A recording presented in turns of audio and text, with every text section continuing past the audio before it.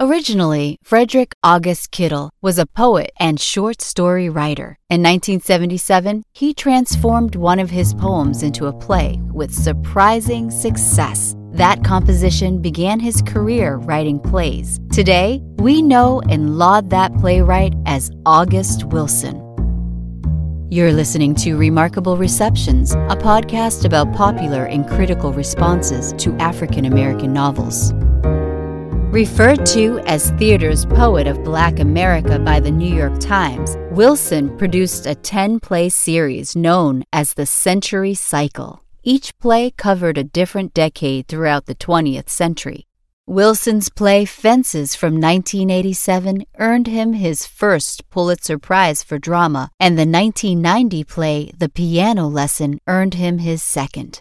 Those two award-winning plays, along with Wilson's 1984 play Ma Rainey's Black Bottom, later became films. The play was first adapted into a film in 1995, starring Charles S. Dutton and Alfre Woodard.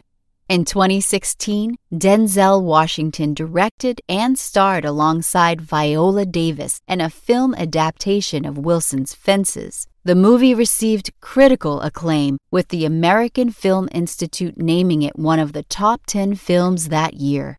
Washington then produced Ma Rainey's in 2020. Davis starred again, this time alongside the late actor Chadwick Boseman.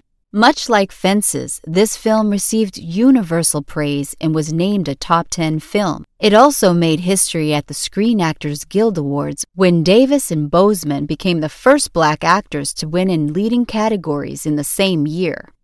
Washington has pledged the rest of his career toward continuing Wilson's legacy through film. Washington's commitment will ensure that Wilson's works receive a continued reception. This episode was written by Nicole Dixon. The episode was edited by Elizabeth Callie and me, Howard Ramsey.